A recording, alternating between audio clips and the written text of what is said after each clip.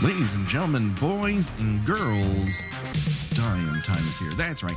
We're talking about the Final Destination on Kill by Kill. Well, greetings and salutations, Internet. It's your old pal, Patrick Hamilton, coming to you once again from Salisbury, USA, Canada. Actually, they filmed this one in New Orleans, but they never tell you where it happens. This is the Kill by Kill podcast, where we're dedicated to celebrating the least discussed component of any horror film, the characters. We're going to unpack all the goriest of details from 2009's The Final Destination in the hopes that a NASCAR survivor's untimely end is just the beginning of the jokes we don't make at their expense. And as always, there's only one person that I trust, and that is if they want to convince me to leave a movie theater, you're just going to whine about stuff. And hopefully you'll nag me into getting out before we're both exploded. The one, the only, Gina Radcliffe. How are you doing today, Gina? Wait. Hold the phone. Yes.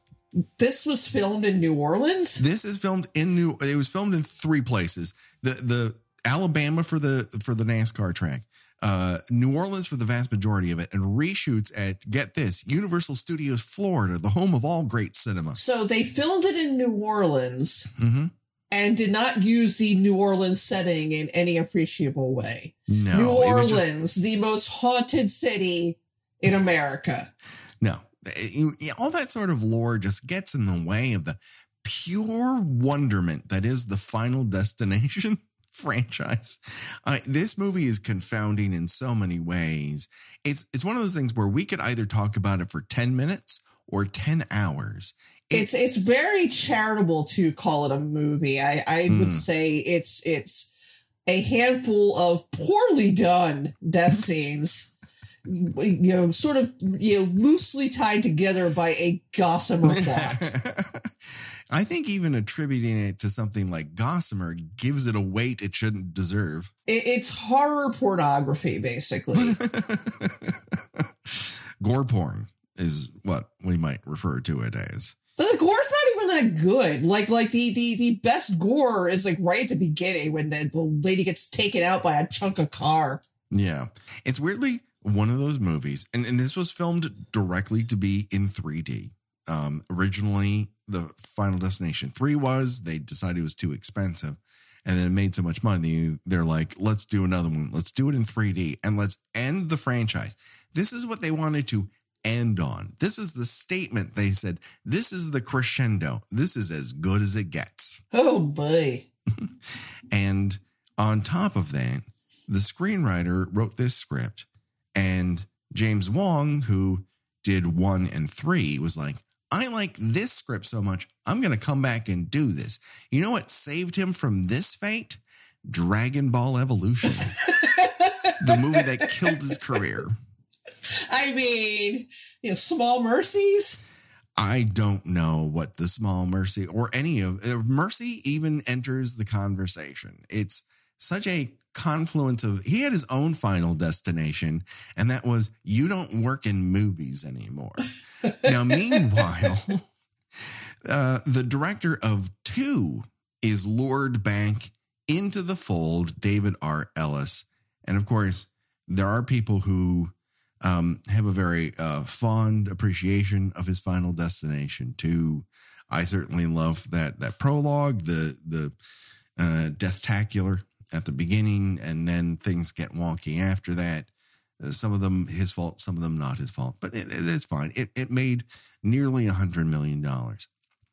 And goes from that to Cellular. Do you remember Cellular, the thriller in which someone calls a cell phone and says, I'm kidnapped, come find me? And it's I remember that it existed. I don't think that I've seen it.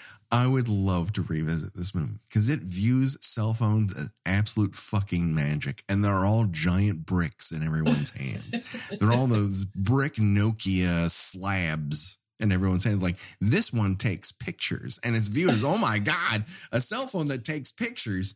It's won't get any better than that. So then he goes from that to the internet's favorite movie, Snakes on a Plane. which was given a whole bunch of money to finish it because everyone online said, I want the lead character in this movie to say out loud, I want these motherfucking snakes off this motherfucking plane. And they go, here's $20 million. Do that. Back when movie studios had money. Right. So that one ended up, that movie astronomically cost $33 million fucking dollars and made that times 2. But that's it. Like, everyone showed up first weekend and go, I don't know what we were thinking. We were all wrong. Oh man, this is stupid. Who would have guessed? Who would have guessed that this would have been really dumb? This fucking sucks. And so he's like, all right, that didn't work out. His next movie goes direct to video. So things are sinking fast. So when he sniffs out that there might be a final destination that he can return to, and he's going to be a conquering hero of that bad boy, great. So he comes on to this. It's budgeted around $40 million because of the 3D that bumps it up a little bit. He's like, I really want to make 3D a part of this thing, not just a goofy after effect. And there are plenty of poking at you moments in this. And it returned the largest amount of any Final Destination movie, Gina. $190 million. Oh boy. I was going to say, looking online, it is fondly remembered by no one. 2009 must have been a magical fucking year when I look back on it, because it is the year horror fans get fucking fed up with this shit already. Like, someone please rescue this goddamn genre. Because right after this, you have that Nightmare on Elm Street remake, which is so god awful. And I have to physically hold myself back when I see somebody online go, but that movie's overhated. People, that's a good movie. No, it is not. No part of that movie is fucking good. You cannot justify that. I don't believe that I can police people's emotional reactions to films, but holy shit, I'm close to pulling out my badge. Yeah, no, that's part of an era of horror movies. I just cannot. I cannot endorse. I cannot endorse that buffoonery. And little did we know that this is actually our third David R. Ellis movie, because he went on to direct the one, the only Shark Night 3D. I knew you were going to say that. I fucking knew you were going to say that. I just it was Shark Night, wasn't it? It was fucking Shark Night, a movie in which a guy goes out with a trident and he already has like his arm bitten off. And he's like, I'm going to kill a shark with a trident and one arm. He doesn't. Spoiler alert. He falls off a jet ski voluntarily. Yeah, he just kind of gives up. Our favorite way for a character to go, just like, whatever. He Scatman Crothers off of a moving jet ski to save the person who's on it, and guess what? That motherfucker gets eaten by a shark. It's all for nothing. He steers his jet ski right into a giant shark's mouth. Oh my God. I can't believe that our show has become the David R. Ellis podcast. Like, we've covered him more than a fair amount. Like, I think Craven's the only person we've covered more, and that's because we did all of the Scream franchise. Yeah, but that was intentional. Yeah. This was not intentional. We've fallen into becoming a David R. Ellis podcast. We failed our way into it. Practically, I would have to hazard a theory that the mid to late 10s marrying of horror and 3D did not do the genre any good. No, I mean, the highlight for me is the My Bloody Valentine remake, only because I think it's directed so audaciously, and they're really taking advantage of how no one has any expectations for that film. And I find it has a level of charm I'm okay with. But yeah, this Shark Night, Drive Angry, which I think for me, the 3D always seems to emphasize to me how much nobody involved gives a shit in actually making a good movie. It's just, we have a bunch of images here. The plot and the characters are a distant second and third. Yeah. It's this movie has a weird relationship with CGI, because in so many ways it is attempting to be an actual practical effects gore film, but it also fails at that. It fails at good CGI gore, and it also fails at practical gore because, spoiler alert, the opening credits are all these is a flashback of all of the previous famous deaths in Final Destination with this X-ray skeleton thing. It's that is literally the only part I liked. I liked that how they did that at the end too. I thought that was kind of cool. It looked like it suddenly turned into an episode of Mythbusters. Exactly. But all of the practical bodies seem to lack skeletons. It's like they took all the skeletons out of the practical bodies and put them into the CGI environment. And so when a practical body gore gag happens, like someone gets decapitated, that head deflates because there's nothing inside it, Gina. It doesn't have a skull. A skull popped out of that fucking head. Yeah, they just turn into sort of like digitized crash test dummies. Yes. It is weird because we have, over time, become a show that celebrates skeleton hugs. When skeletons come and visit us, we enjoy it, right? Yeah, we just want big old get in here from a skeleton. And here, there's a lot of skeleton work, but they're all CGI. And then when a body gets sucked into an escalator, all of a sudden it doesn't have bones. It's just like, it's just like its leg becomes like flattened like a piece of silly putty. Who forgot to put bones in the dummies, Gina? This is like it feels like someone's first fucking draft of what a gore dummy is. It's like, what did you put in here? Jello. Anything else? Nope. Just maybe like a hunk of fabric. Right. But there's nothing with no rigidity to any of these things. Nothing crunches. They flatten out like a gummy they fish. Immediately turn to mush. It's like it's like a Warner Brothers cartoon. Yes. They don't have no bones. And you kind of need bones. It's just weird for them to call out bones so much and then forget bones when it matters. Of course they make up for that in the next Final Destination movie. So, where there's too many bones. There's too many bones. So their bone budget here was reduced because they're like, hold on, when we get to 5. More bones. How many bones in the human body? I don't know, 600? I'm guesstimating here, but probably like 2,000 bones. Yeah, reduce that by 10. It's like a whole bunch of bones you've added to a human body that don't need to be there. Whereas here, they don't believe there are any bones in the human body. So let's get into it, Gina, because this is just a real bad flick. It's the only good news, and I was very happy to report this to you when I found out, it's only 81 minutes long. Like it just, it's actually like 78 minutes. So you can turn off that butt rock song at the which I think is Shinedown. Oh my god.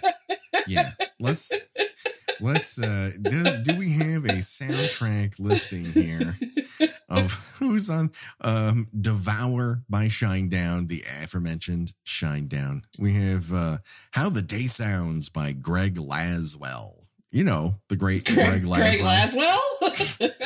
Burning Bridges by Anvil. Don't You Know by LID and the Decompressors. Dream of Me by Perfect. What are the Roots doing on this fucking podcast? Like, I'm all for them making money, but Jesus Christ. Yeah. Corona and Lime by Swayze. That's with an H, not Swayze. Swayze. that fucking sucks. Okay. So now the butt rock starts right away. And in my first note is butt rock. The very idea that a person in this movie yells, "Come on!" It's speeding cars just disqualifies this as a serious movie. Yes. Don't yell encouragement or discouragement at speeding cars. They can't fucking hear you, asshole. Yeah, no, especially since we established many times over that it is loud there, and people are surprised that it's loud, and in some cases don't bring anything to help with the loudness. Yes. So this opening NASCAR sequence just goes on for fucking ever, and there's no opening credits here. We're just slam banged right into the Deathtacular. And the first person we meet is played by Nick Zano. And it's 2009 because those tips, they be frosted, Gina. Oh, they are so frosted. And immediately you think, okay, this is the typical Final Destination bro dude. I know this guy. He's the person I'm supposed to hate. And everyone else kind of like tolerates him for reasons that are never explained. We get it. But then every other person we meet is someone we also hate. It's just all full of Melissas. Everyone's a fucking Melissa in this. Yeah, and they've moved up now. They're not in high school anymore. Now they're in college. Right. So they have even less excuse to be constantly hanging out with each other. Yes. And Duke is very excited to be here at this NASCAR adjacent race. I thought his name was Hunt. Oh, that's right. Hunt. You're right. You know, it doesn't fucking matter. I don't remember who these characters' names are. Duke, Hunt. Are those really different words? Not really. I don't care who these characters' names are. And the movie doesn't care either because the credits have people that says racist wife, MILF, yes. MILF's kids. Kids. These characters that later get killed off, the movie does not even bother to give them names. That's how much the script does not care about who these characters are, except to take maybe 30 seconds to ensure that the audience absolutely hates them and wants them to die. Yeah. And he is sitting what I previously referred to as Duke. Hunt is sitting next to two ladies, Lori and Janet. One of them has red hair, but otherwise they are the same person split in twain. Yeah, they are interchangeable. Yeah. Power! Power! This is not a song. I can't tell you how much I disliked this movie from the get. Like, why were people so desperate for this to be music that you wanted to listen to? It's not like there was bad music being released in 2009. Quite the opposite. There were multiple, movements of decent music happening at this moment in time. And you're like, find me 5 white guys from Canada who kind of know a chord and just will yell into a microphone. And like, I've got a line out the door, baby. We don't have Slipknot money, so get these guys. A puddle of mud said no. We'll move on to other puddles of mud then. And I nearly flipped my giblets because I was under the belief that I was watching CGI artists lose their mind, and I'm seeing Hunt drink out of binoculars, and I'm like, did they put the binoculars in his hand for a different scene and leave them in and he's drinking? No. There's a secret flask in his binoculars. Also, are you not allowed to drink in a NASCAR rally? Everyone else around them is drinking. And presumably they're in college. They're probably at least close to legal age. Yes. It's an odd decision. And it doesn't help anything. It's not like those binoculars, the alcohol in them then cause something to happen. So it's just useless information put out there that happens. And then our mainish character here enters the picture. Nick O'Bannon, which stop with it's the fucking horror thing again, because there's O'Bannigan, there's Wynorski, there's Cunningham. Stop it with this. Stop it with this. Because it's either that or it's MILF. Like that, you need to name fucking characters. I'm sorry. So anyways, Nick O'Bannon arrives and he's got, a trunk full of hot dogs and sundry items on a tray. They're enjoying them, and a gentleman with a very large cowboy hat sits in front of them. And they're like, "Oh, I can't see." And he goes, "Oh, I'm sorry. I will move to a different location." And one of the girls goes, "I thought Chevreau's died." Yeah, she sounds a little bit like Lumpy Space Princess. Yes. And this was also the only man in a NASCAR rally in a cowboy hat. Get the fuck out of here. Come the fuck on. But for whatever reason, he's very nice and he moves on. This will come. The only nice character in the entire movie. Yes. If you were looking for nice characters, it starts and stops then. And he's only in like 2 scenes. Yeah. He'll be repaid much later on with more indecency. But I believe it's Janet who says that Janet will have multiple personality problems throughout this movie. Whenever the movie needs her to have a different kind of personality, she suddenly does. Her character is not consistent because her character does not exist, but they just change her from nervous to over exuberant to laissez-faire. She is all over the fucking map because this movie is not tracking anything on a map. Yeah, it sounds like she may have originally have been 2 characters. And then they read like, no, this is too many characters. Right. Just cut, I don't know, glom them together, fly them together. I don't fucking know. Exactly. It's the Final Destination 2 thing where that kid, they aged him up from, 7 years old, but he retained all these 7-year-old traits where he's like, pigeons. And you're like, you are a fucking teenager. You can't yell pigeons and flap your arms. Come on, man. Anyways. We're not talking about Final Destination 2 anymore. No, I wish we were talking about Final Destination 2. This makes Final Destination 2 look like Final Destination 1 plus 3.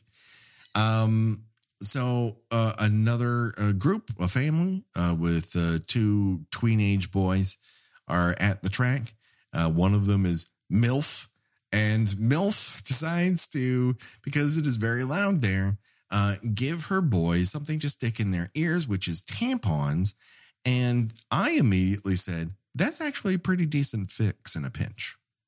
And it is, but also at the same time, I am dubious that the racetrack would not sell earplugs. Oh, there are plenty of people with both earplugs and headphones on to muffle that noise. But they have decided, perhaps on a whim, to come to this local racetrack. Yeah.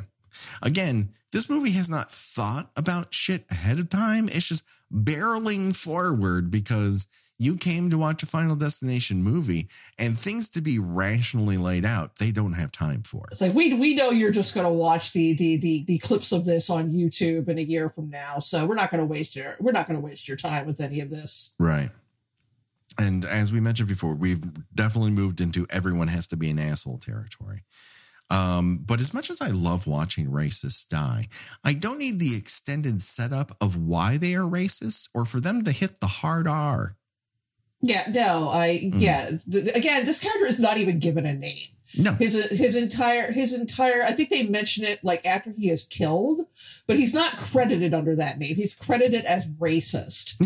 and his entire character arc is blaming a black man for his wife getting killed in a horrific freak accident. Yes. And then, dying in the middle of committing a hate crime, which I may point out the way he dies is hopefully unintentionally. Yeah. reflective of a rather famous hate crime that was committed in the early 2000s. I would love to think that, but I honestly think it's the reverse. I think you think they are deliberately. Oh boy! Yeah, no. I think that is the intention of that particular. But we shall get to it. Let's at least give this Deathtacular its due. This is the only one I'm going to break down like this, and I did it, and I'm like, none of this makes sense. So we have a broken bench that they're all sitting on, and then crumbling cement structures above them.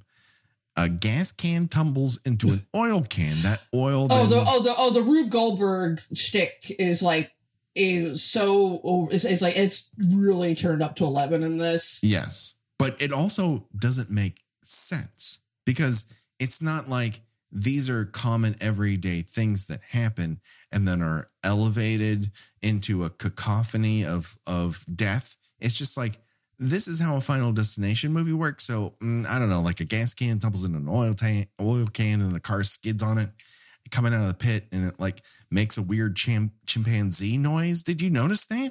They've added weird animal noises to these things. Yeah, I think they just kind of, had the full, hit some buttons. Honestly, they're like, I don't know how to make this scary or interesting. Chimpanzee? Sure, why not? I mean, we have chimpanzee, or we could have a guy going boom. And then it cuts to the bolts in the fence between the racetrack and the audience unscrewing themselves. Yeah, here's the thing. We've talked about this before. Yeah. One of the issues with the Final Destination movies that no one involved in the creation of them has ever seemed to been able to settle, is there an unseen hand of fate doing at least part of this? Because sometimes it's a natural thing. It's a bolt gives free on a roller coaster. It's a plane crash. Yeah. It's a car. It's a chain highway accident. Here it looks like God or death themselves is getting. It's like trying. Come on. I can't stand. They got to meet a quota. Yeah. It's like I ain't got a fucking day here. Let me just unscrew these bolts. Come on. And it's just, listen. We can have one car fly into the audience here, or we could kill 52 fucking people, and I don't have all day, so I'm unscrewing these bolts, everyone. It's not the rumbling of the car that jolts the bolts out of their line. They are literally turning themselves. Yes, they are turning themselves.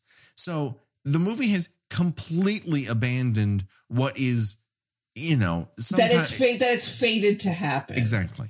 Because the original Deathtacular is like just shit that happens, right? You're in the wrong place at the wrong time. I mean, and it's very plausible for someone to die in a plane crash or to die in a chain highway crash. This here, what happened in this scene is so implausible that it's actually just, you find yourself laughing, which I feel like that's the general gist. You're supposed to be laughing at this. But laughing at it. Yeah. Laughing and it's like these characters laughing at the situation. Yeah. It's like, I don't want to be like, oh, this isn't funny, but because, obviously, there are plenty of successful movies that merge horror and comedy. Mm-hmm. But, so let's make these horrific deaths kind of slapsticky. Yeah. And it just barrels towards that. Like, there are subtle hints of death's presence in earlier films. Here, Nick just looks down and the guy's got a "Life's a Bitch and Then You Die" t-shirt. It's like, okay, sure. Why? So then someone leaves a screwdriver in the socket of a race car, and that screwdriver falls out the back and it pops a tire. And then the tire pops off and smashes a bad boyfriend's girlfriend's face. Just immediately, somehow, that tire leaps the fence completely and lands straight through this woman's face. It won't be the last time.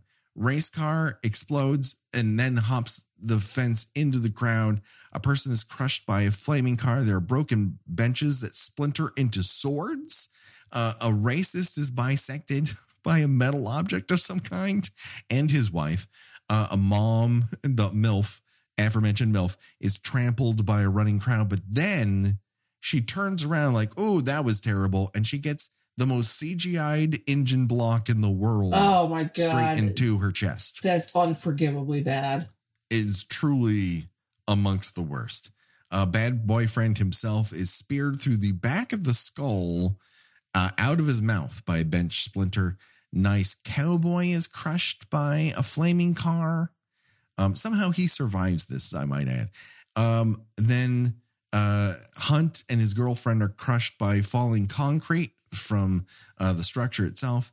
And then Lori and the security guard are blown up in an explosion. That explosion rockets Nick back into a piece of rebar that he's impaled on. And that is the Deathtacular. And of course, Nick zaps out of that. We have that, and he starts to recognize certain things from that flash forward. Hunt says when he sees MILF put the tampons in her children's ears, that's a lot of tampons for one woman. And I don't think this motherfucker understands how menstruation works. It's like, it's two, Hunt. Honestly, having 4 in your purse is might be excessive for a day. But then again, you don't want to constantly be feeding individual. Hunt, don't judge people's preparation for menstruation. No. You're in no place for this. You're not a preparer, okay? You have booze and a binocular. Sorry, fuck off. So Nick pulls that, I'm going to start a fight that has all the survivors end up outside of where the Deathtacular takes place. The crash happens, and then bad boyfriend's girlfriend still gets crushed by that car. It just, the car tire, it comes all the way over the audience area and just smashes her from above. And she is smushed to the point, again, her head does not appear to have a skull in it. She's just like a flattened head and like a red blotch. and I love that, like, I had the caption on, and the caption says, girl, ew. Ew. Yes. I have the exact same one. It says just ew. We don't know who says it, but someone says ew. And then we have the best opening credits of any Final Destination movie. That's a highlight. Good as it gets, folks. Good as it gets. So we flash forward to Death by Caffeine, a local coffee shop, where every background actor appears to be dressed like they're in a Disney Channel original. And we have a TV anchor on a TV who is doing a report and says, are theme parks going the way of the dinosaur? Like that they'll be exterminated by the fallout of a massive meteor crash? I mean, wouldn't most things? Sure, why not? Yeah, I mean. Hunt, the asshole character, one of the asshole prime, has a lucky coin that he's constantly flipping around that appears to be from Latveria. This speech, like this whole sequence is just, it's interminable. It's, like it is very much established that Hunt, surviving an incident that killed, I believe the final number was 52 people. Mm-hmm. He could not give a shit less. Yeah. It's just another thing that happened. He's exasperated that they're even talking about it. Like, it happened yesterday. Yeah. He's just like, whatever. I lived. They didn't. Fuck them. Fuck them. It's like there's zero empathy here. Like a couple of weeks ago, I was driving through an intersection and I happened to see that on the other side of the other lane of traffic, going the opposite way, unfortunately, a motorcycle rider was pinned underneath a car, and there were plenty of people around helping them, including an ambulance that just happened to be driving by who had stopped. So I knew they didn't need my help, but I've been thinking about that now for a month. I've had 5 bad dreams about it. This guy is like, fuck this noise. This doesn't affect me in the least. And I'm like, I don't know how you're human. I just don't. Well, there's always one of these characters in these movies. Just like, I mean, at least in the first movie, that the character who pulled this, you could tell he was doing it out of fear, that he was kind of, putting on a sort of defiant, kind of persona.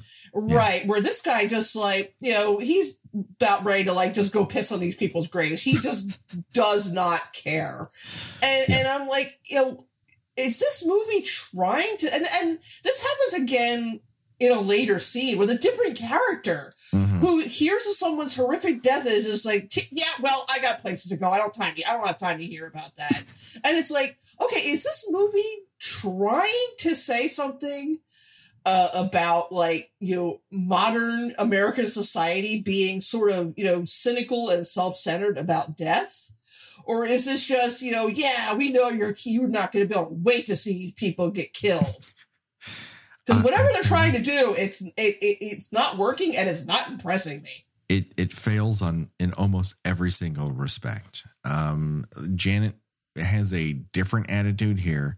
Lori is a redhead. I learned her name finally. It's Lori. You can tell she has red hair. They go to the memorial, which is being held at the Speedway, which I think is the ultimate sign of disrespect. The MILF turns out to be played by former George Clooney girlfriend, Krista Allen. She's done other things. She's probably most famous for being George Clooney's longest girlfriend until he ended up marrying somebody. That's it. That's the note, everyone. You think he went to see this movie? Oh, definitely. Yes. What was the Project Greenlight movie that she was in? Oh, I don't know. I don't know any of the projects. Okay. It was decent. I remember it being okay-ish. It certainly had an interesting idea behind it, but she does well in that movie. And then Racist shows up. I described him in a chat as great value Matthew Lillard. If you squint really hard and don't listen, and then made him racist, you've got Racist here. And then during the night after they go to the memorial, Nick has a dream that involves like a horseshoe and a hook and a red door and cougar noises. Again, they've inserted a weird animal noise into his flash forward, and I'm not sure why, but it's definitely intentional. If anything is intentional in this movie, it is that they've inserted weird animal noises into this. We learned that Nick and Lori are they, I guess they live together, but what are their jobs? Like she appears to be in college. I don't know what he does. Is this a dorm? Is it campus housing? Is it just, where did they go? She's wearing a deep blue top with chunky boy style tighty whitey underwear in bed. And yeah, this movie is so economical with characters that like nobody has parents. Yeah, like nobody calls and say, "Holy shit, I heard about that thing at the auto race. Are you okay?" Like nothing. Yeah. Nobody. No, nothing. They're disconnected from the world. Their circle is very tight and very small. It's 4 people, and then like briefly the security guard. Right, Michael T. Williamson, who's had, let's say, some issues in his life, is here playing a formerly, he was an alcoholic. They've given him that. Which again, comes to nothing. No, it really doesn't. They give him one character moment where he's thinking about drinking. And then as far as they explore it, he is the person who comes closest to owning a soul in this movie. He also reads in the most awkward possible fucking way on a couch, Gina. His legs are across the couch, but he's sitting up straight with a pillow in his back, but he's not sitting on the back of the couch. No. Who reads? What human being reads like this? No one would do this. I'm sitting there. If I try that, I'd be sort of like, I need a pillow. Now, I would last exactly 5 minutes, and then I would be laying down on the floor trying to repair the damage for the rest of the day. So, cut to Racist Man, who is in I guess it's a pickup. It's like it's a tow truck. Tow truck. And it gives the impression that he's driving while drinking, but then you cut next and he's just parked. So was he vibrating? Why was he rocking back and forth like he was in a moving fucking truck and it's parked? This movie has zero consistency. It doesn't make any sense. Just narratively, it will match cut things and tell you this leads to that. And you're like, that doesn't make any fucking sense. He was driving and now you're telling me he's parked. And I guess I'm a little bit thankful because rarely do you get the chance to really dig into the details of burning a cross on a person's lawn. So I'm really thankful that this movie to the tune of Wars, Why Can't We Be Friends, which I guess is supposed to be funny. Yes. So death, anti-racist or just ironic. What is going on there with that? Yeah, I there's a lot in this movie that I'm watching it and I'm like, I guess that's supposed to be funny. Is it an unsuccessful horror movie or an unsuccessful comedy? It pretty much kind of parodies itself. Yeah. Or parodies the genre, the series up to that point. Right. Unsuccessfully. It's like that not another teen movie of or Meet the Spartans of the Final Destination set. Anyways, in the midst of his trying to burn a cross on a black man's lawn, his tow truck starts to take off. He goes to try and stop it. This leads to a comedy of errors where he is then dragged by that runaway tow truck, burned, set on fire, and then later decapitated where his skull has left his head. Yeah, this fake head is so badly done that you can't even tell it's him. Like Friday the 13th part 7 is like, I think we're the king of bad decapitated heads. And then Final Destination is like, please hold our beer, hold our IPA in particular. I think we've got this. Yeah, so we referenced that there was a heinous hate crime that took place in the late 90s, early 2000s, in which a black man was dragged to death behind the truck of a group of white men. And I watched this, I'm like, this better not be fucking referencing that. I swear to Christ. I unfortunately believe it is direct, and I think the film is proud that it is like, yeah, it's like now death gets its revenge, and right. it's like, now, it's yes, like, and like you will hate this racist. I don't need help. You don't need to hold my hands. This is not something I need. Again, you want to portray a racist character, I guess. What does it have to do with this actual movie? Like, I don't need this movie to teach me racism is bad. If you need this movie to teach you that, I am mourning for you, I guess. Yeah, I mean, don't bullshit me with, how we're teaching racists a lesson, and then have a gag in the very next scene where it's revealed that he's a hairdresser. Yeah. Before we get to that reveal, that delicious reveal, Lori is watching a cartoon where a bear yells, "My ass is on fire." I'm not entirely sure where that cartoon is being played, but she's watching it. She then goes into a different room with a different TV that is revealing that this racist died in a tow truck explosion. Don't worry, folks. The camera is exclusively planted on her butt, so you can make sure she has a hinder. It's been attached to the rest of her body. Yeah, we also get bare boobs later, which I think is a first for this the franchise. Last movie had bare boobs in the tanning bed explosion. Oh, right. That is correct. Yeah. So I think this movie is taking up the mantle of, okay, boobs are now allowed in this. It's not just time for midriffs anymore. Now it's time for boobs. But it's like, it's a character, again, has no name, never saw her before, never see her again. Yes. Her next two roles are uncredited. And so this did wonders for her career. She looks lovely. We will get more into that later when we get to it. But Later, when they're convening, like, oh my God, isn't it weird that another person from this NASCAR disaster has died? And one of the characters goes, and now that racist guy is dead. Again, he doesn't deserve to have a name, but also, why is he just racist, guy? It's driving me crazy. Also, would they have like recognized him? They had a 25-second exchange with him. But then he approaches Michael T. Williamson at the right. But again, it's like, I don't know. They would have recognized him on sight. Yeah, I don't think this movie is caring about details. No, it absolutely isn't. These are stupid rhetorical questions that I know I'm not going to get answered. Cut to MILF's soccer kids throwing rocks at a sign. This will come into play in mere moments.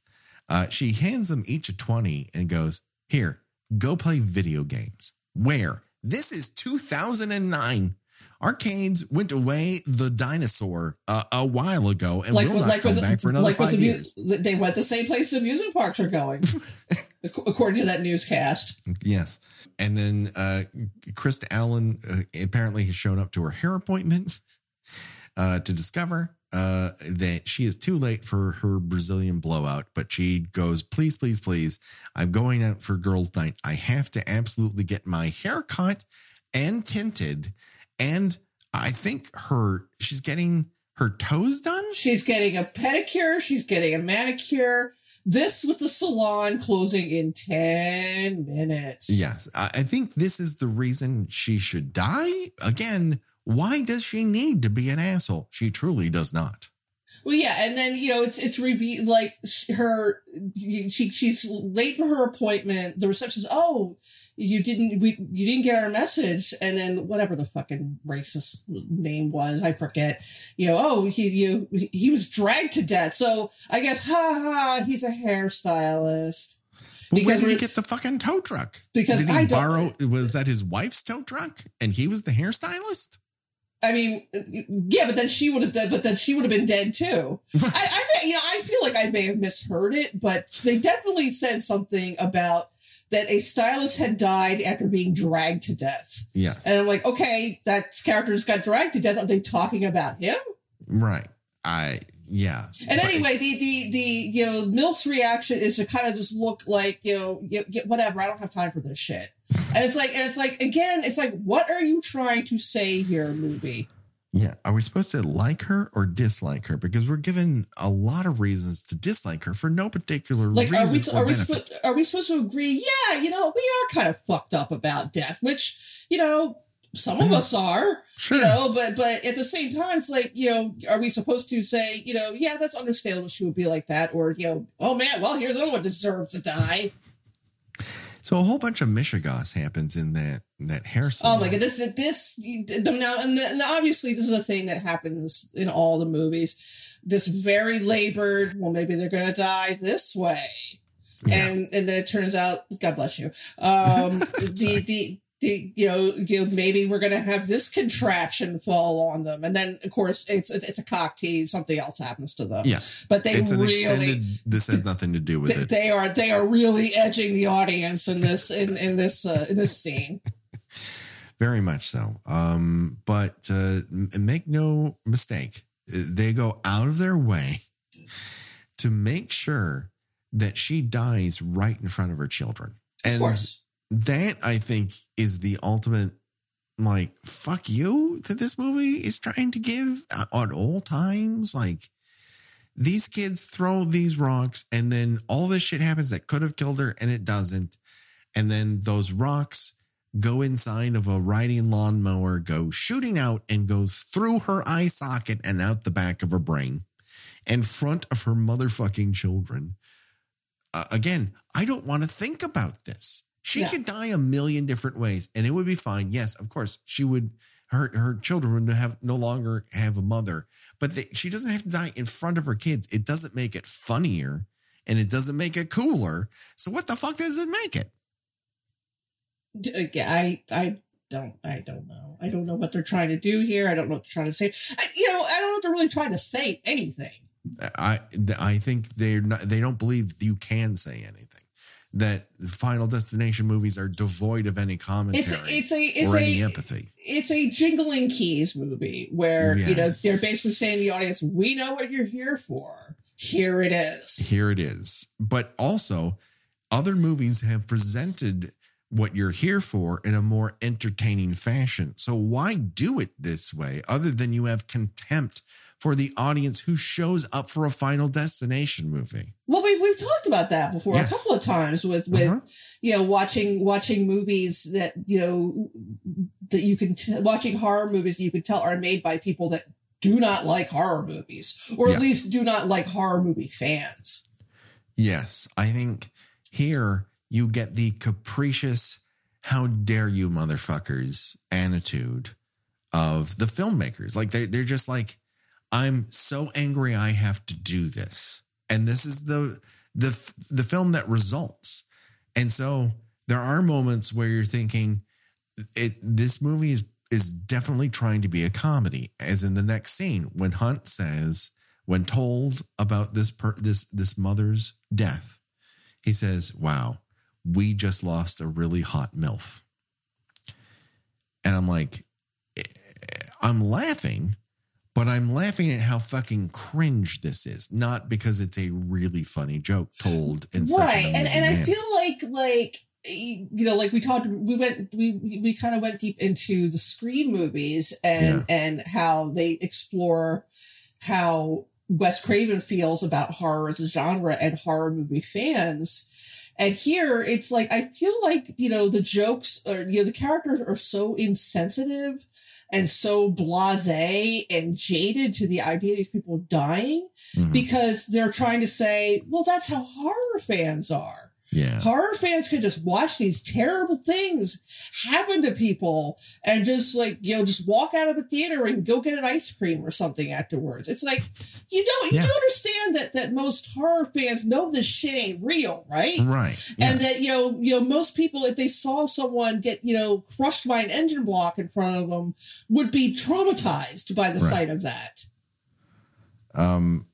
But this movie is kind of like, very much daring you to walk out. Like it just thinks you're dumb for this. And so when people, say lines out loud, like we stayed up last night Googling premonitions, and then they intimate about what happened in the previous movies, but thankfully does not give you photographic evidence of the newspaper articles about them, which I kind of like, all right, finally, they figured one thing out. No one's writing in the newspaper that someone survived a roller coaster accident but died later on in a subway accident. Like none of that seems to have made the papers in this version of the movie. Oh, this seems to be a standalone movie. Yeah. So they decide, okay, some of them do, at least Nick and Lori decide, okay, some bad things are happening. They hook up with Michael T. Williams, and he's the only other person who believes them. And they decide to go to Bad Boyfriend's workplace, which happens to be Grand State Customs, where they make the ugliest cars and trucks in the world even uglier. It's 2009, and someone has to pimp a ride somewhere. So they go inside to talk to him. And of course, every part of that garage is the most deadly implement known to man. They are promptly pushed to go outside because they're not allowed to be in there. So you're like, oh, okay. They give this dude the lay of the land in front of the sharpest fucking fence you've ever seen in your life. This fence is wild. That fence, should not pass any state government. Its purpose becomes very clear as soon as you see it. Someone's going through that fucking fence. And so, lo and behold, a series of quickly escalating catastrophes happen where what appears to be the A-Team's van being painted up for a local radio station falls off of a lift, rolls back, almost crushes him into it, but stops because of some sort of cable. And you're like, oh, false start, they're janking my chain here. And then so he moves out from beyond that, and an explosion happens, and some other fucking engine block pushes him through that fence like he's in a Play-Doh factory. Yeah, I don't think that would actually happen. Again, it would only happen if you had a fence like this, which is just like razor blades on either side. Or if you were sculpted out of gelatin, which the special effects crew seem to think human bodies are. Yes, they only believe that that bones exist in CGI.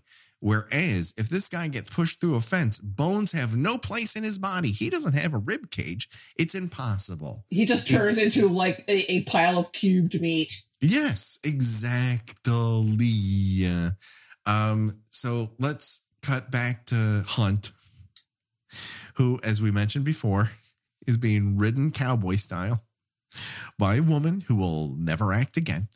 And he is guiding this woman to his orgasm like he's landing the plane. And I think this might be the only successful joke in the entire motion picture. I do wonder, because that Friday the 13th. I was thinking the exact same thing. It's like, which of these is the more awkward woman on top sex scene of 2009? Okay, sidebar. Did you know that the actor in that remake of Friday the 13th was the guy on rollerblades at the beginning of Happy Endings, the sitcom on ABC, who interrupts the wedding in the very pilot episode? No. Okay, so recently someone reached out to him, and he said all this on TikTok, and said, my friends are getting married. Happy Endings is their very favorite sitcom. Can you interrupt their wedding? And he did it. He put on rollerblades. He got shirtless, and he interrupted their wedding. And I'm like, this guy might be my favorite person to emerge out of the Friday the 13th franchise.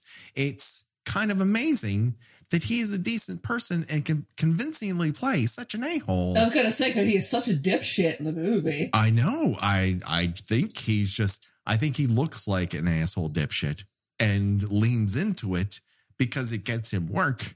But he might be a nice guy deep down based on everything else I've heard about him. So that made me very, very happy. But the only reason I thought about that was that sequence of Friday the 13th, 2009, and this come out the same fucking year, which is, I'm funny about a woman having sex with me on top. That was the top year for that to happen. In 2009, we were all thinking about Landon jokes while people are humping you. And like dudes just acting like it's the first time they're having sex with a woman on top. Yes, it's very odd. So after this sequence, he walks out to the pool. I don't know what is he at, like a golf club? He's at a country club? I guess it's a country club, yeah. It's populated by women with the shiniest fucking bikinis on the face of the planet. Apparently, like, the golf court is right next to the pool, which seems like not a good idea in planning. No, in terms of planning, it is a very, very bad idea. But he is assaulted by a dipshit kid with a water gun, and what might be my favorite performance in the entire movie. I love this kid. He's great. Yeah, oh yeah, the kid's great. Nothing happens to him, thankfully. Nothing happens to him. He doesn't even find a candy bar that looks like a poop in that pool. He just gets his water gun taken away, and Hunt ends up shoving it over a fence, which turns on the pool drain lever. This will come into play later on. Meanwhile, his non-girlfriend, so I guess they're not going out. That wasn't a date at all. She was just a girl. She ends up at a cash-only car wash. I mean, is that the future robots want? This sequence is interminable. Again, it's another who's it gonna be? Who's it gonna be? Who's it gonna be? Is she's gonna drown in her car? Right. It's like, okay, she's not. No, she's not. No, she's not. It's like, I've seen 3 of these already. I know that, the way you think she's going to die is not the way she's going to die. Right. But at the very least, that inside the car wash sequence makes the most internal sense of any deathtacular that happens. Well, yeah, it's yeah, but I will say that I think the Crazies remake utilizes a car wash in a much more effective manner than this movie does. 1,000,000%, yes. And the Crazies is in the long term. Like, we'll get to the Crazies eventually. But yes, in terms of car wash deaths, 1,000% better than this. At one point, of course, they're on these giant brick phones. And Laurie is calling her. She's like, don't go near water. And she's in there going, what? Laurie? Water? What? Like, which poet laureate wrote this dialogue? This is fucking terrible. Every time someone opens their mouth, it's worse than the last time. Yeah, you can tell at some point they just gave up. Yes. You cut back to Hunt. No one is warning. No one is out to save Hunt.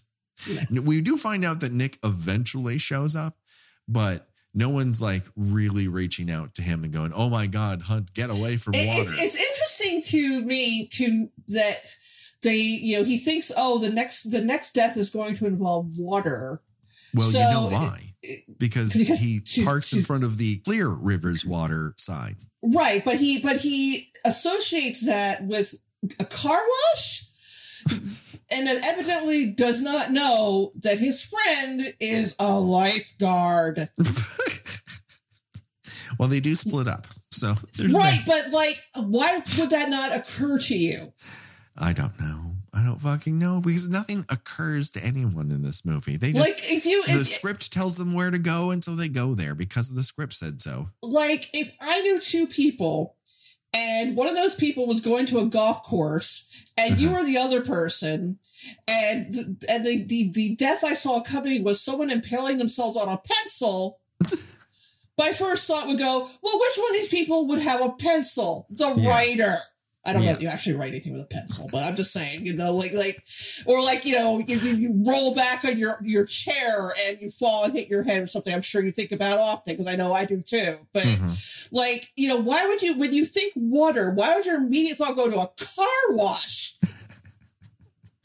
I truly don't know. They end up saving her from that car wash, and this near-death experience does not change her character in any way, shape, or form. She just randomly becomes another person. She just does not want to hear anything more about, death is after us. She's just like, yeah, whatever. I got this movie I want to see. Listen, I lived, so therefore I got to watch this movie. Hunt, meanwhile, gets his butt sucked to death in a pool. I didn't write that down wrong. His butt is sucked into a pool. And even that's not original. No. That is dead taken from a Chuck Palahniuk short story, which describes it in excruciating detail and to much better effect. Yes. Again, I think that's one of those things that works in a written medium, but when you realize it in 3D in a geyser of blood, he just makes this kind of like, uh-oh face. Oopsie-doodle. And like his stomach kind of goes in, and then this pressure gauge explodes. It's like, oh, I guess it sucked his guts out through his butthole. Yes.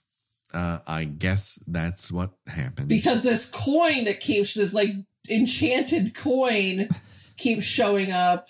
Like, even the homeless man that one of the characters gives money to, just like, Penny, fuck this. Yeah. Oh, and, just throwing that out, starting another chain of ridiculous events. That penny will come back into play later on. So, like, my idea of a fun time is not watching an alcoholic struggle with his sobriety before his grisly death. That right? Doesn't make this more entertaining. I just think it mistakes these things as a good time when they are in fact not. But they're also reminding me of subjects that have legitimate drama to them. But also at the same time is sort of feels like it's taking the audience to task for finding this kind of thing entertaining. Yes. So Nick has another premonition, and he assumes that this is Michael T. Williamson's character's death. And so also it contains a parrot squawk. I'm not fucking kidding you. Yeah, know what's the animal noises. I don't know. I really want to know fucking why. Why is this a part of this? So they go to his house and they find him hanging, but he's not dead. He can't kill himself. And he has tried multiple ways. They sit down on a bed and it's Nick, George, the Michael T. Williamson character, and Laurie in profile. And George still has the noose around his neck.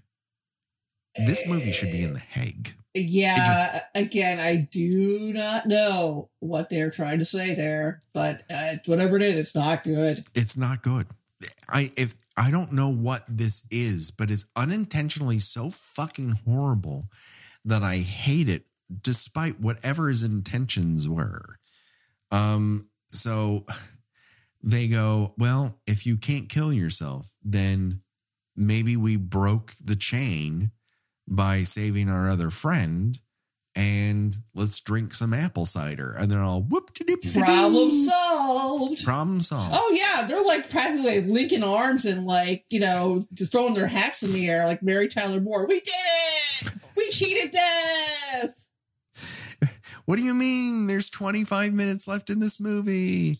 So our friend died, other people died, but we're okay. Yeah, 52 other people died, and then a bunch of people after that. But we're fine. No emotional scarring, no nothing. They're smiling. They are happy. They are like ecstatic that death chose someone else. Fuck those people. We were fated to live. Yes. Like I wasn't crazy about the last Final Destination movie, but I appreciated that. Now I'm going to call her Mary Catherine Gallagher. Before I call her Mary Kate Winslet. Mary Elizabeth Winstead. She at least made a yeoman's effort at acting like she was devastated by these deaths, and the fact that for whatever reason, fate had chosen her to either live or to die last. She is legitimately trying to put herself in the place of that character and the emotional weight of those events. Right. But these people are just like, as long as it's not me, I don't care. I don't care. It's time for Nick and Laurie to book that trip to Amsterdam. She's going to go to a movie with a friend, and Nick is going to pack. How do you know Nick is packing? He puts a fucking sex harness in his luggage. Gina, what does this mean? He has a sex harness. And he's like, we can't leave this behind. We're traveling internationally. He's going to Amsterdam. It's a land of freaks, man. You know what they have plenty of in Amsterdam? Sex harnesses. Yeah. You don't need to bring your own. I just love it. It's like we are spitting so hard in the face of death that tomorrow we are getting on a plane.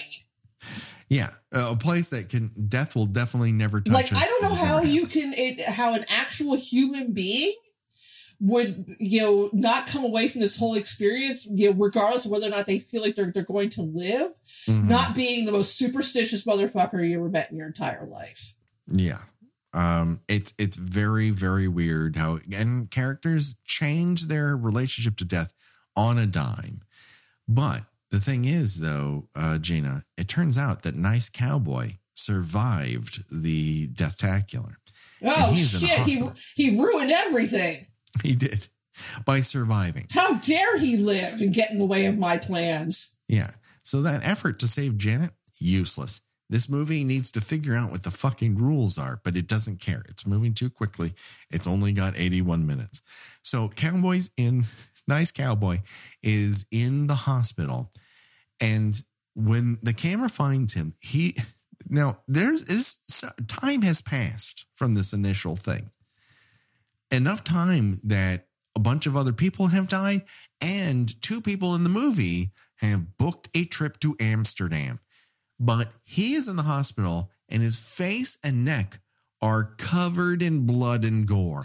No one has thought to clean up this person. This poor man is just put through the ringer, and this hospital should be shut down.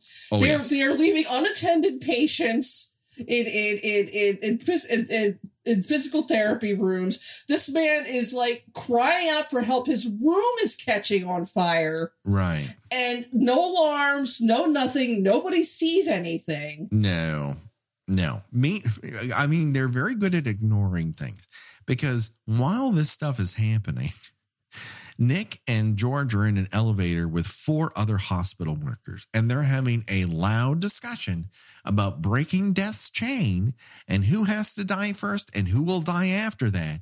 And they're not reacting at all, with the exception of one nurse who's like, what the fuck is going on back there? Everyone else could care less. They have other shit to do at this hospital, baby, and that takes precedence. It must be noted that the gentleman who is about to be placed into that physical therapy tub also is racist towards his nurse. For no reason. This character never seen before, never seen again. Nothing happens to him. Nothing happens to him.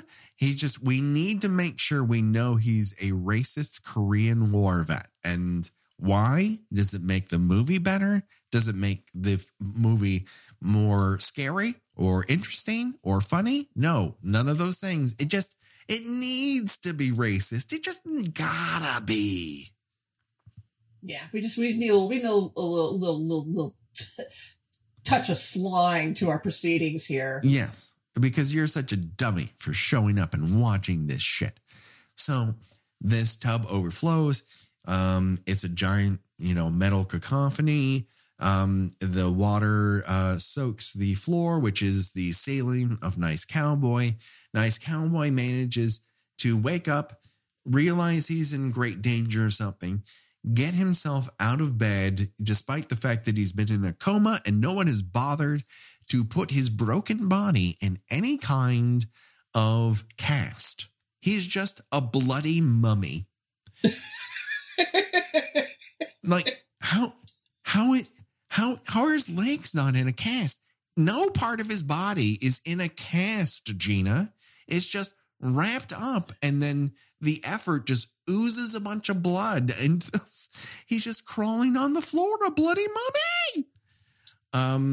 And that tub just crushes him, because fuck him, fuck you, fuck all of us. You're stupid for watching this. I feel like we're gonna get some pushback for this episode. I think the pushback we're gonna get, Gina, is we're gonna end up talking about this dumb fucking movie longer than the movie exists. That's always the movie's 81 minutes. That's always we're how currently it works. pushing 1 hour and 15. It's not okay. But the movie has pushed us to do it, because meanwhile, we haven't even visited the Mall of Pipes. That's right. We go to a mall that is pipe-based. Everywhere you look is a bunch of fucking pipes. And the mall of pipes and barrels of flammable liquid. Right. And they're moving giant HVAC equipment over windows. Like, every part of it seems destined to kill them at any second. They go and they shop for a ring, some kind of jewelry. And meanwhile, these 2 fucking assholes, I have a picture of, I will share, are flying an RC helicopter right up to their faces. And then the other one starts bashing one of the girls in the foot with a NASCAR style RC car.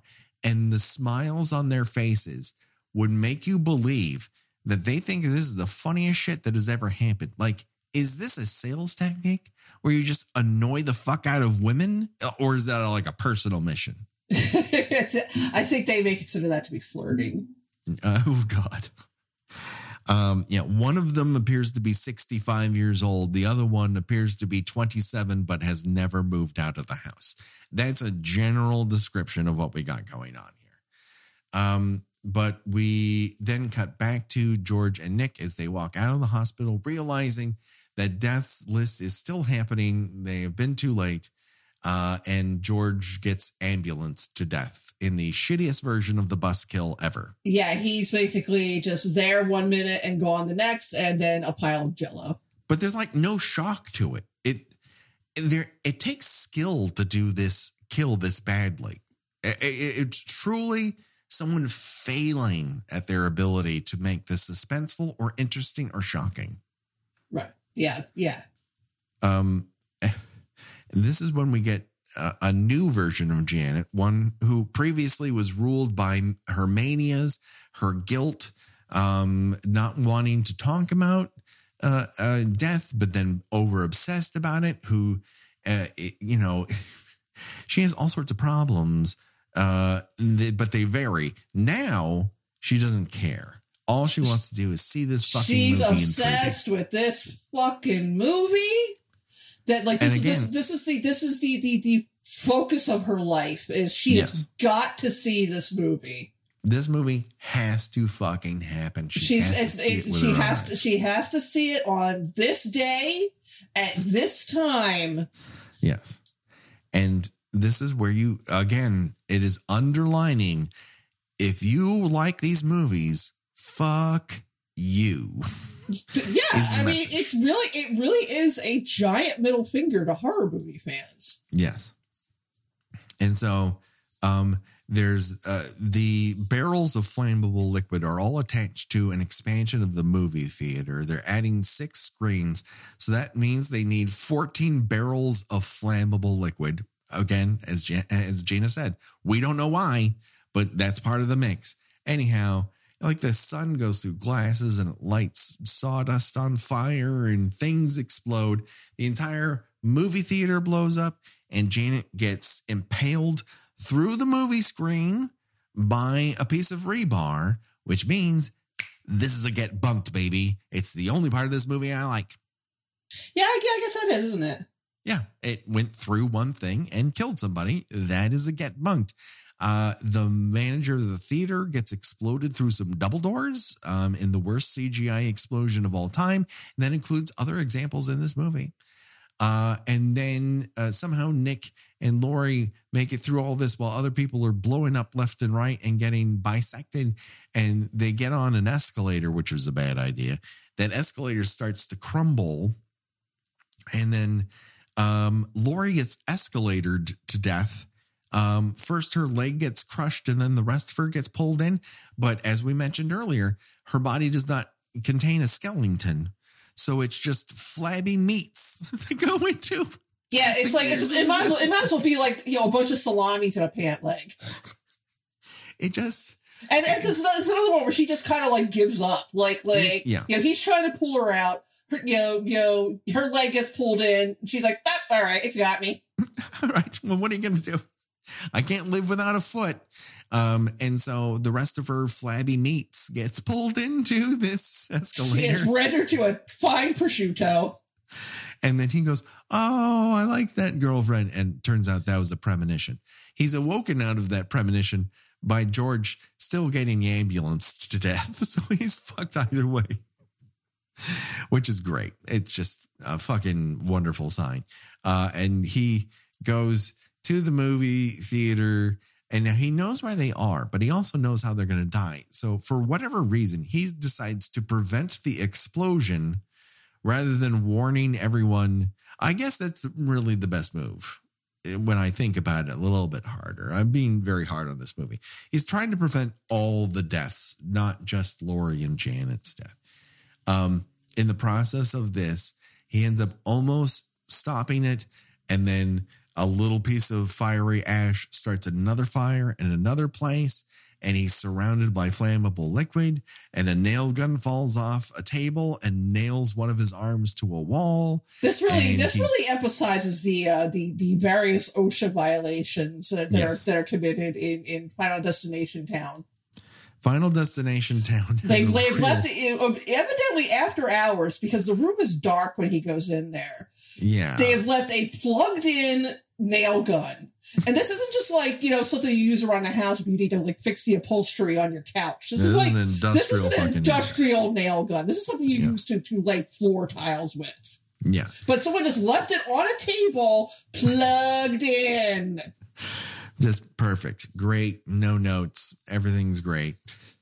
And so in a room full of flammable liquids, with a sprinkler system that does not activate until you are holding a flaming object approximately half an inch away from it. Right. And when one of your arms is nailed to a wall. But he does manage to spark the fire suppression system. He saves the day. And so then you get that, all right, we've won the day crane shot over an intersection, and a bus drives by that says 180 on it. And Nick chines one of the workers who's on a scaffolding that, hey, that your scaffolding is not appropriately moored on the ground. That's very, very dangerous. And he goes into Death by Caffeine, where Laurie and Janet are, and they're both all so happy that they survived death's chain. And so they sit in a window seat, and it turns out they're pancaked by a drunk dump truck driver. The end. And the end. And thank God for it. So I think everyone can tell that we did not like this motion picture. I think we went into it. I sort of hoped it might be a secret fiasco, an enjoyable miss, and it just made me hate it more. Yeah, this was rough. Listen, I don't enjoy the horror movies that seem to want to say something about the genre of horror and horror fans in particular. Now let me clarify that. I really like how it's done in Scream. Yeah. Scream is meta done well. This is meta done with all the finesse and style of like a gorilla trying to hammer a square peg into a round hole. It's like, it's very much just kind of, you like this, right? You like it? And it's like, you this is what you want, right? And it's like, why do I feel like I'm being lectured? Because I enjoy watching dumb movies where, fake stuff happens to people. It's an 81-minute middle finger in your face. Yeah. For daring to enjoy horror movies. It's one of those, it's also one of those movies that, they would say are critics proof, because like any criticism you could have is like, oh, but you won't say this about other horror movies like that do the same thing. It's like, no, I'm not going to say about other horror movies that do the same thing, because other horror movies have done it better. It's one thing to try and fail. It's another thing to go, this whole operation is stupid and you're stupid. And that's the attitude you get from it. Right. It's like, you expect character development in a horror movie? And it's like, I mean, it'd be nice. I mean, you could fucking try, but it's like, I just don't know why everyone was so enthused by this script when it's so devoid of any humanity or joy or interest or empathy or laughs or character. It's things happen because that's what's written next, the movie. And whatever little nitpicks I might have had of the other Final Destination films, they are fucking The Exorcist next to this piece of shit.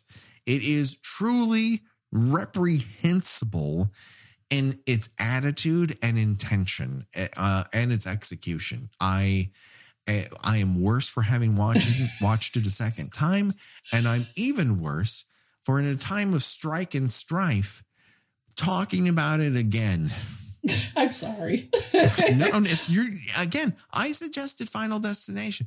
Well, I mean, the other ones, like I said, are now better to me for you after having watched this. Yes, like they at least attempt to make it seem like this kind of thing, what these characters are dealing with, affects them in some way. Right. Here, the only character who really seems to be affected by it is Nick, and he seems entirely only focused on preventing the deaths of himself and his friends. Like they could not be more delighted that other people died instead of them. Yeah. It's everybody takes a real better them than me approach, which is like, I don't know if most, normal, decent people would have that attitude after surviving a disaster. Yeah. There's a thing called survivor's guilt. Look it up. Well, and we've said many times, like, we don't come to Final Destination for realism. No, but they have tried in the past. Yes. To varying degrees of success, but they at least have made an attempt. Yes. Here, it's not even remotely present. Right. I none of the other movies previous to this have displayed this particular attitude. but there's a real malice behind a lot of this. Yes, that's the perfect way I would put it. It is made with malice. Yeah. Speaking of malice, it's time to decide of all of the many, many deaths portrayed in this motion picture, quote unquote. If you were forced to die that way, which one would you choose? It's called Choose Your Own Death Venture. And Gina, here's what you have laid out in front of you. You got smashed in the face by a speeding tire. And you could explode inside of a race car, or you could just get crushed by a flaming car flung at you.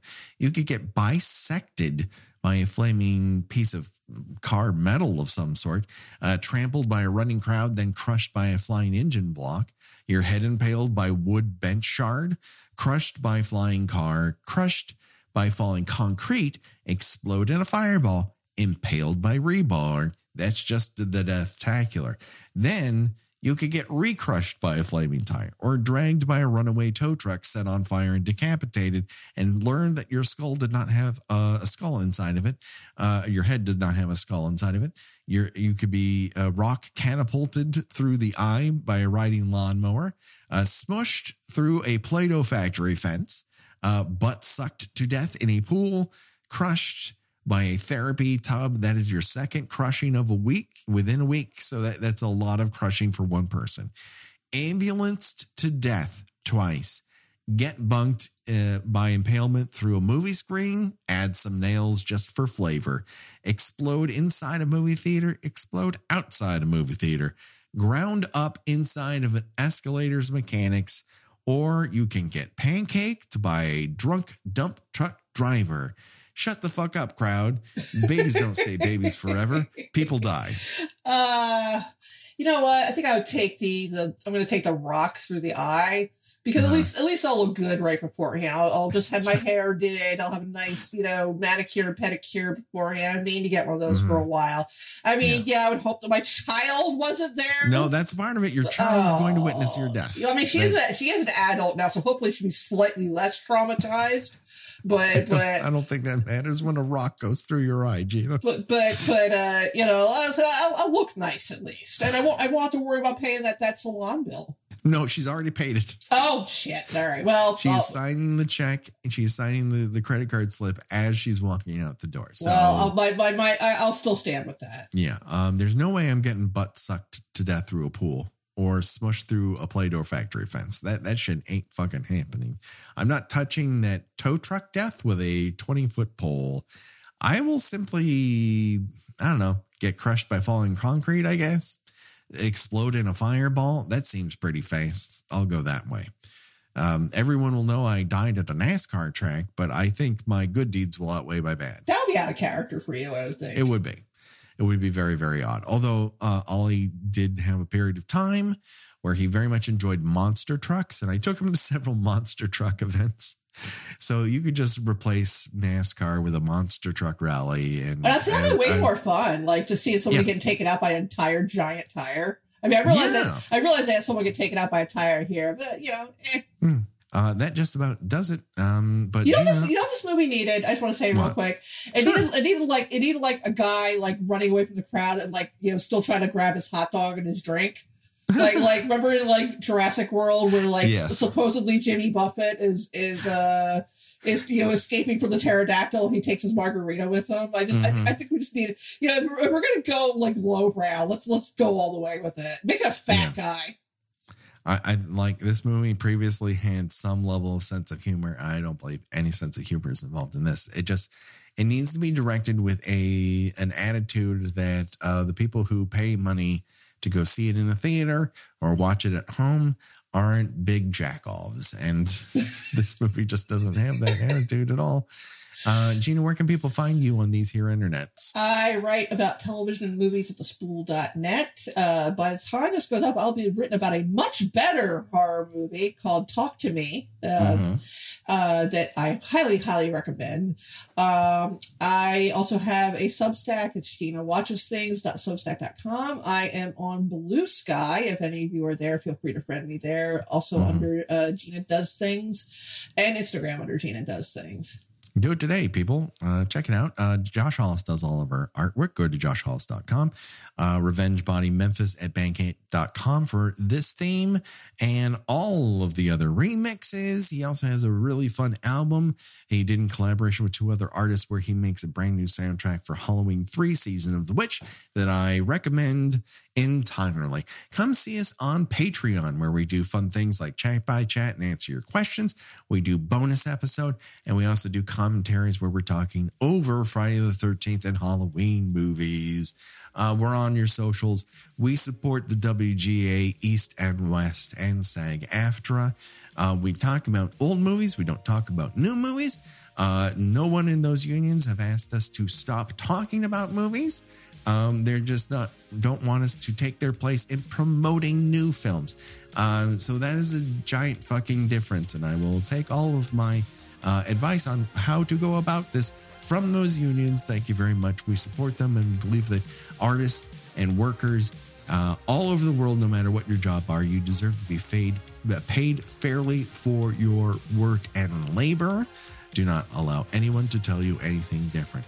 But don't worry, folks. The body count will continue until next time. For myself and for Gina. Bye-bye, everybody. Bye.